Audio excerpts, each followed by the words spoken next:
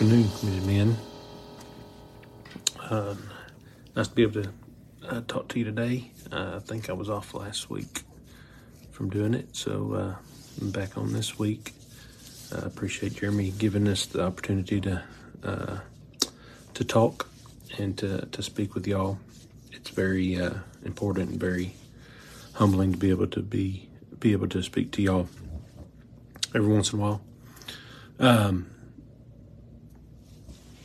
I put the title as Deliverance is Necessary. I remember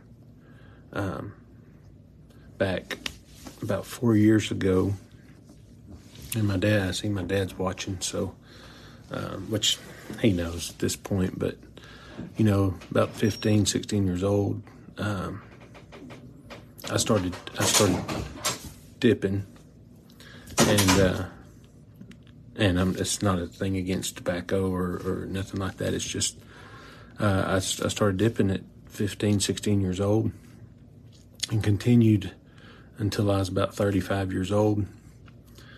So 20 years or so. And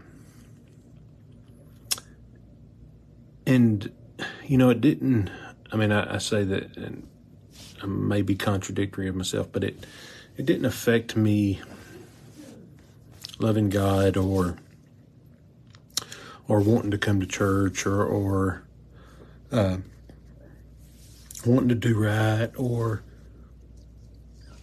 I don't know that I really ever felt like I was lost because of that. But what it did was it did act as a limiting factor in my relationship with God. It held me back from being all that I could be in my relationship with God. Again, not preaching against it, not just throwing that out as that's the most terrible thing, or that's an awful sin, or whatever. I'm not doing that. I'm just saying, for me, it was something that had a hold of me. I remember, there'd be times I'd be on vacation and you run out, and man, it's like a drug addict looking for their next fix. It was like, man, I'll drive 40 miles to the nearest gas station if we're not close to one to get what I need. And nobody around me was happy if I didn't have it. And that's where it became an issue with me, is that it was controlling me more than God was controlling me. So I had to, again, I was coming to church. I was doing things in church. I was being a leader. So it wasn't stopping me there, but it was just being a hindrance in improving my relationship with God here. And so I had to get some deliverance from that. I had to say, well, what is going to be more important in my life? Is it going to be this? Is it going to be this crutch that I have? Or is God going to be able to fully infiltrate my life and take care of things? Now, that even when God fully infiltrates, we have our flesh, we're going to sin, right? But when we are intentionally doing things that are taking the place of God, that is not the same. I don't think as the everyday, like the things that I'm not. It's almost accidental sin is what you'd say. If I overeat, that's a sin. But if I choose to overeat in place of God, then that's an intentional sin. Or just things like that. I'm trying to hope you understand that. I hope I explain that okay. But that's kind of what was happening with tobacco to me. It was replacing, it was overriding anything God wanted to do. Because even if it was something church-wise, I still was like, okay, got to make sure I got this much here, so I know I'll have enough to get through this event or this activity or this or whatever. And I didn't go to other things going, well, I need to make sure I'm full up on God, because I need, I didn't do it I didn't think of it that way. I thought about the other that way. And so I had to get some deliverance from that. I had to not only quit it, I had to get the deliverance in my mind that was something that I did not need. That was something that wasn't going to sustain me. That was something that did not need to be in place of God. And it hurt going through that. I mean, it hurt. Obviously, it hurt quitting. You have nicotine withdrawals and things like that, and just different things. But it's getting your mind. It's getting in with tune with God, for Him to replace those hormones or whatever it is, that's endorphins or whatever they call it, that's in your mind wanting that other thing.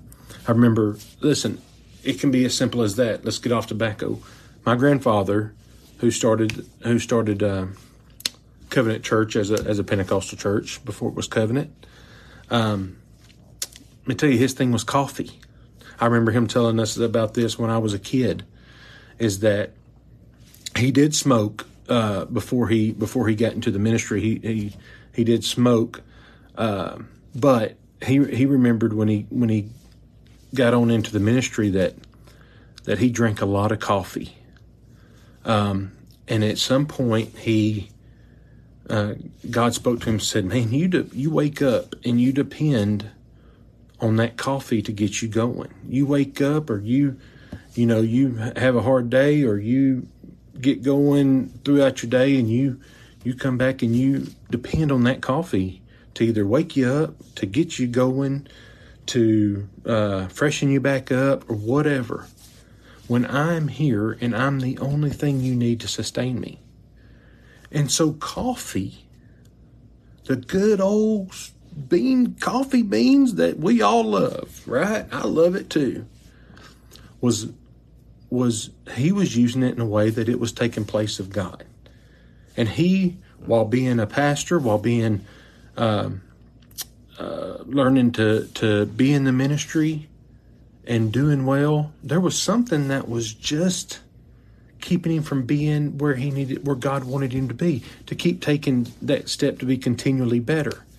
And so he gave that up. So again, it's not about what it is and what it's not. What thing you replace God with, or what thing that overrides God. It's not about really what it is.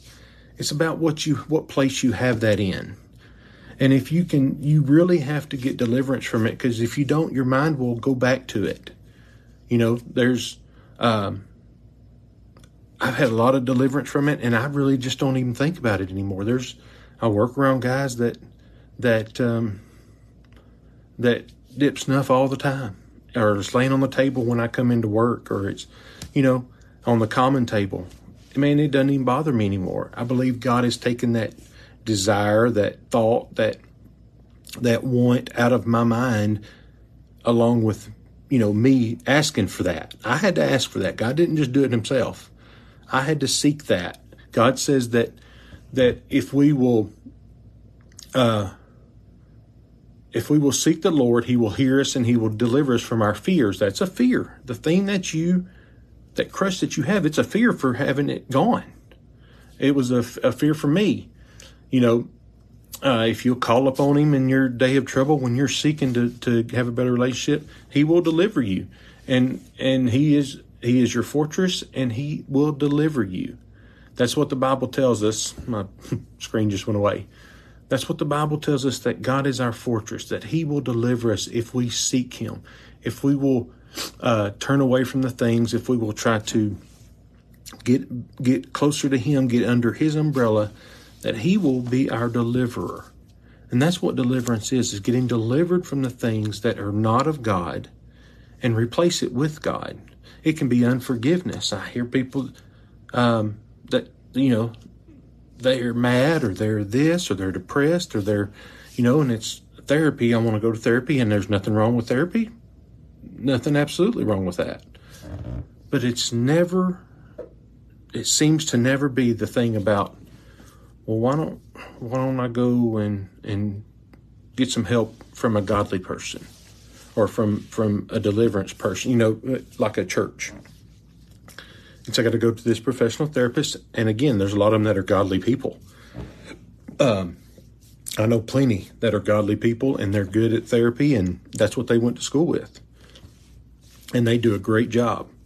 And so sometimes that does intertwine, but,